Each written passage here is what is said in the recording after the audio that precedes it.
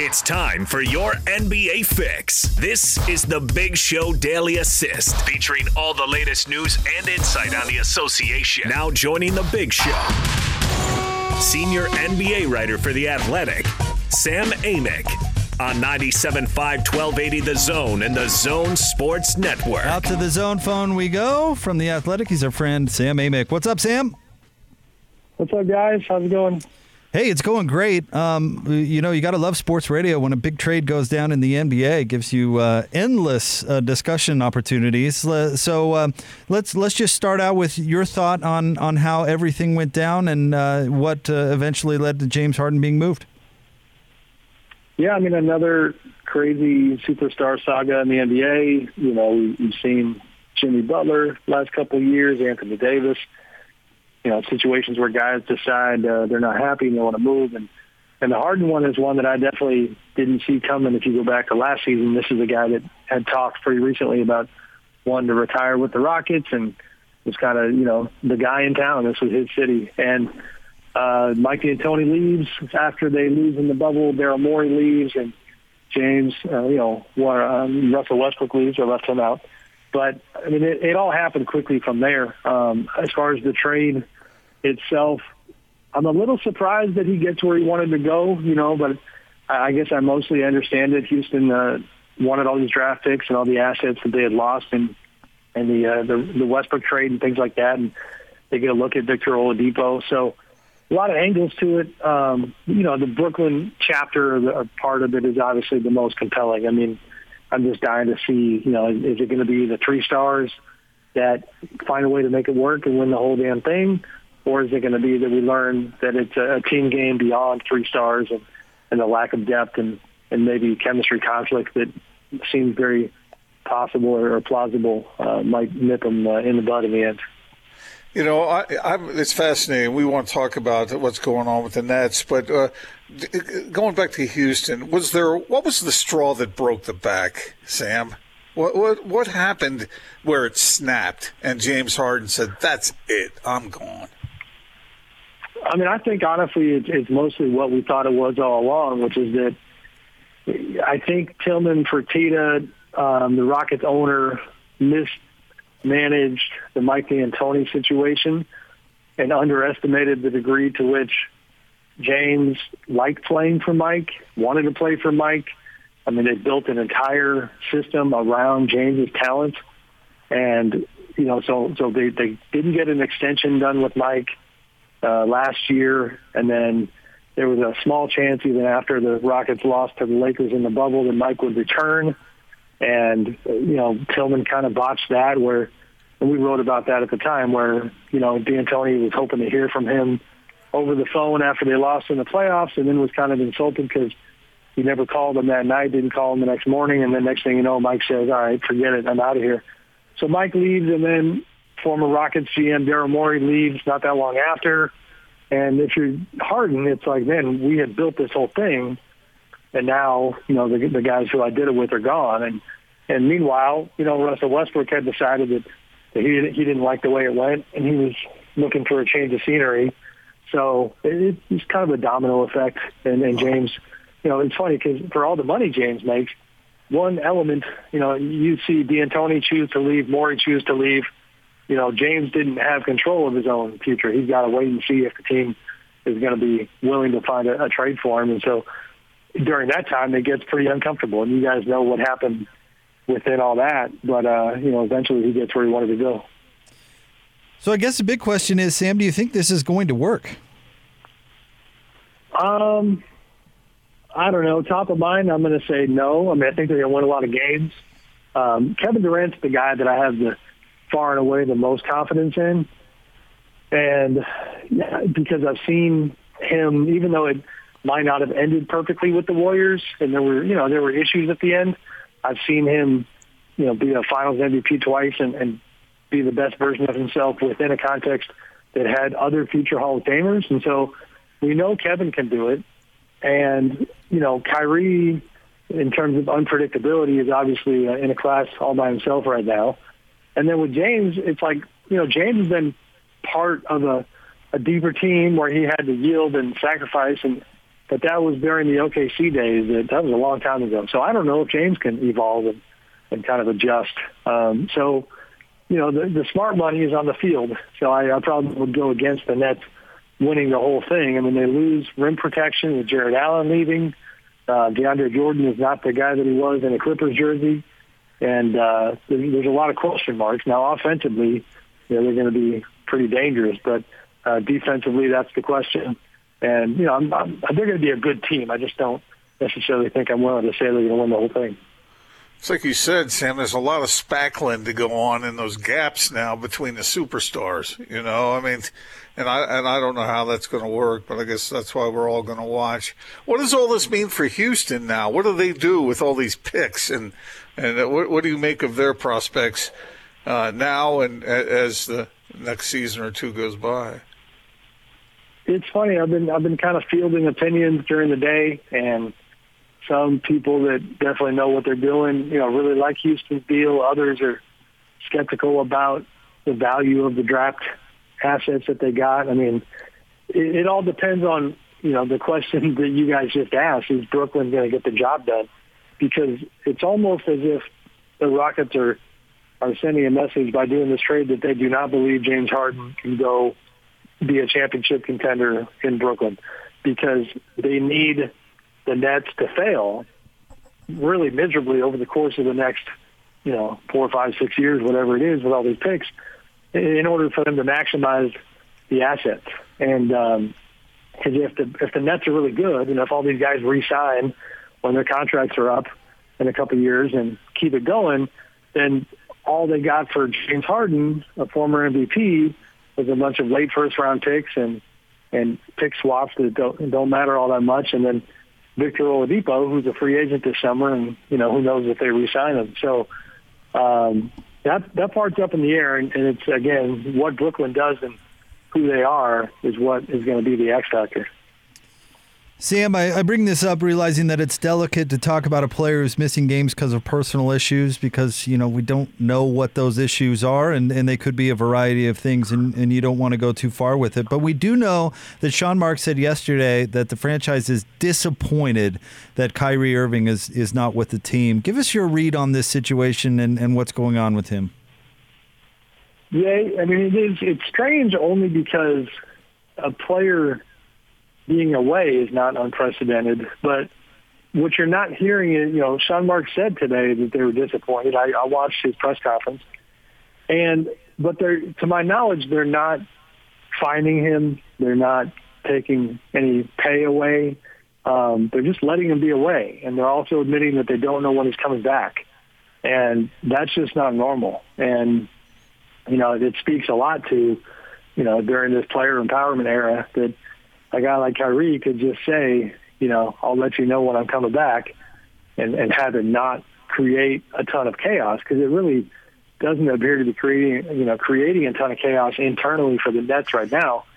Some people think for sure that situation added the kind of pressure that led them to get more desperate, and the desperation is when for an executive, that you got to smell that blood and find desperate teams, and then that's what the Rockets feel like they did here. But it is bizarre. And now if you're Kyrie, whenever he comes back, it's going to be wild, because it's like, hey, buddy, welcome back. The seat over there for the third option is vacant, so you can take that seat, even though you thought, this was your production, because, let's be honest, he kind of recruited Kevin Durant to go with him to Brooklyn.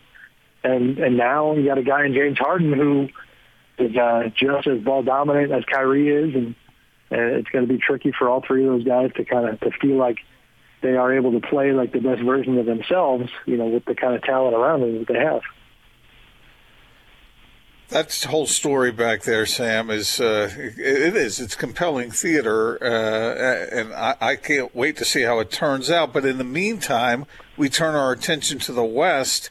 And, yeah, the Lakers are the best team in the West, in my opinion. I mean, they lead now, and they'll probably lead at the end. But what normally is not all that interesting, I think, is really compelling this time around. Who's going to finish second? Who's going to finish third? There are 5 teams with the exact same number of losses at this point, all of them battling for next best to the Lakers. How do you think this is going to turn out? No, I mean, I'm with you. The Clippers certainly, I think, still get that kind of 1A, 1B spot. Denver has struggled. Portland struggled. Utah's played pretty well. Kudos to them for, in this pandemic era, not very easy to get through a road trip without any postponed games, and then also winning quite a few. And, it seems like they've mostly found their way. And so it's loaded in the West. And even the Warriors, we thought they were in the bottom tier. And now you start wondering, maybe they're in the third tier. Maybe they are a playoff team. And, they've had some good wins lately. So it'll be fun. And my favorite tweet of the day, which kind of speaks to the West and the Lakers, LeBron retweeted a guy who had done a reenactment of pretending he was LeBron at practice with the Lakers when they got news of the James Harden trade. And he went on this rant screaming about how I'm 36 years old, and basically why do these other teams need to keep stacking up against me? I had to beat the Warriors, and he calls Kyrie on the cell phone and he's like, Kyrie, why do you need two guys to beat me? And so, LeBron is trying to hold on to this territory that he carved out again by winning his fifth championship last year. That's who's on top right now. And I think the tricky part is just what's it going to look like the next couple of months getting to the playoffs? We're going to talk every week, guys, about, who's on top, who's on bottom, but it's never been harder to really know who really is on top and on bottom because of the virus and because of the impact it's having on the game itself and players being in and out every night and games getting postponed. It's not a real true representation of what these different teams might have.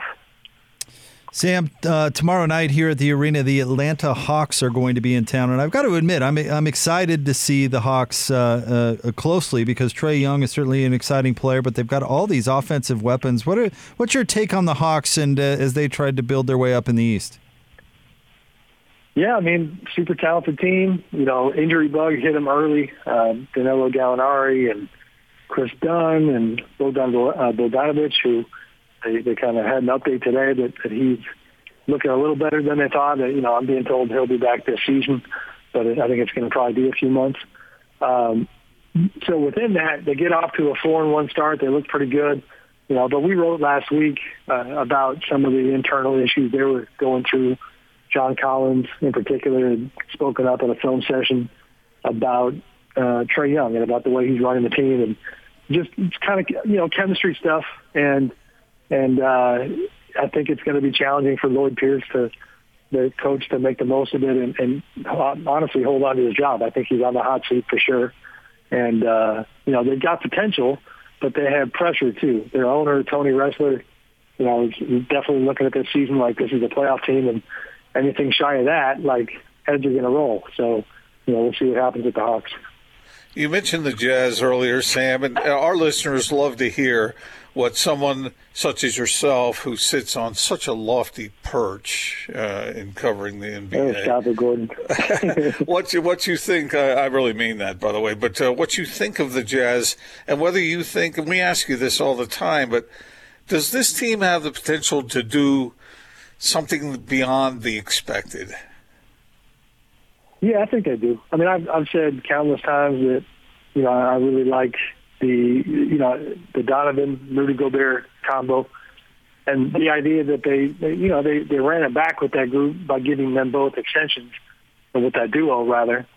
And from there, it's like they have things in their corner now that were not in their corner in the bubble. They have Bogdanovic, they have Mike Conley, and you got Joe Ingles still doing what he does and being a glue guy, and a playmaker and a locker room guy who's got leadership qualities. So, and Jordan Clarkson. So I think that the potential is there, the continuity is there, and it's just a matter of, is it one of those teams that we're going to overlook like we always do? But then we find out that after going through March 11th together and all the COVID crisis where their team was front and center and folks thinking that they didn't have a chance to keep it together, did they grow internally in the kind of way that maybe we don't really see until it's playoff time again. And then, within all that, I think it's Donovan elevating his game again. This is a star league. I mean, if you even just go back to the Nets, like you say what you will about Brooklyn, they have 3 future Hall of Famers and 2 former MVPs, and 2 champions within that 3. And teams like the Jazz and most others can't compete with that on a star level. So Donovan is going to be the guy who's got to continue to try to, can you be a top 15 guy? Can you be a top 10 guy? And that's what he's got to be pushing for. What do you think about how well Gordon Hayward's played for the Hornets so far? It's been good to see. A lot of chatter when Charlotte gave him $120 million that he wasn't worth it. I was a little, at the time, surprised because, they weren't the only team willing to pay him a lot of money. The Hawks had about $100 million out for him.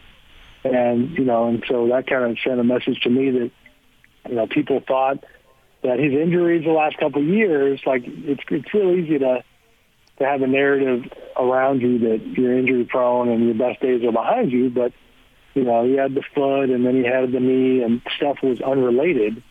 And the general consensus for some teams going into free agency was that he was going to be fine. So far, I mean, it looks like that's the case. I mean, ironically, he's out again tonight with an injury. But, I get the move. Charlotte's a market where they're never going to get big stars unless they trade for them or get them, or overpay them. And that's obviously what they felt like they had to do. Sam, earlier you were talking about Jordan Clarkson. I have a question about him. He has really been playing well, and the degree of difficulty on his shots are sometimes remarkable, and he's shooting 50%, and he's scoring over 17 points a game. Could he be Sixth Man of the Year? Yeah, he could be in the running for sure. I feel like the voters, we probably have some voter fatigue on, Lou Williams and guys like that. Dennis Schroeder starting now takes him out of the running. Montrezl Harrell, maybe he gets a look from the Lakers. But, yeah, I think Jordan for sure is a guy that could be in the running. If the Rockets get going, you look at a guy like DeMarcus Cousins, he's been coming off the bench. Maybe he could be a candidate, but I don't see any reason why Jordan couldn't be in that race. Sam, thank you very much as always. We appreciate it. Catch you next week. Thanks, Sam. All right, guys. Have a good weekend. Back at you, Sam. Thanks, buddy. All right, that's our friend Sam Amick. Of course, catch all his work at The Athletic. Yeah. I love hearing Sam talk about the Jazz because you and I see this team all the time. Sam is sort of taking the macro approach to the league, and he's been very involved in reporting on what's happening in Houston and now Brooklyn. But I'd like to hear what he has to say about the Jazz and whether he thinks they have a shot. I mean, Jazz fans like to think that, but I get the feeling from some Jazz fans that, I kind of believe it when we see it. They want to jump on that bandwagon, but they're not really sure. And the Jazz have a lot to prove still, but it seems like Sam is open-minded about what the Jazz might be able to accomplish. Yeah, they need to prove that they can take it to the next level for sure. I mean, they're a good team. We've known they've been a good team for a couple of years. We've seen the 4-5 seed thing a few times. And they've got to prove that they can take it to the next level. I thought they could have finished as high as second last year, Gordon, as we were going into that year, and maybe we or me or whatever had a little bit too lofty of expectation for that particular version of the Jazz. But I believe that next step is there, and I'm sure they would tell you they're progressing toward it, and I would believe that. I think this team deserves a chance to show that it can get better. Donovan Mitchell needs to smooth his ride a little bit, and the Jazz as a whole need to do that. But I think they key off of him.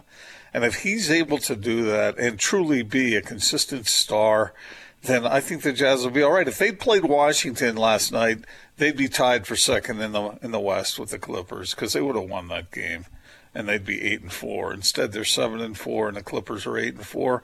But they're right there, I mean, and from what we've seen out of them, I think that you and I, who both look at this team with something of a critical eye, I hope we do, we have seen that they can do better, they can play better than what we've seen thus far. And they're already just shy, a whisker shy of being in second place in the West. They can get better. They're not the only ones. I mean, I think the Nuggets can get much better, and maybe others can as well. But certainly the Jazz can play better than what we've seen out of them so far. I don't know if they can play better than they played against Milwaukee, honestly. Well, that was one game. Yeah, I got you. But I mean, we've seen them play a few of those games, but I don't know if it could get much better than that. I mean, they were so good in that game. The two games. I mean, it was the first game, and Portland, then the game against the Bucks. That's the pinnacle so far. But that win against the Clippers was pretty good. I don't know if they played as well as they did in those other two games, but that was. You said a few, and that's three. So I agree with that.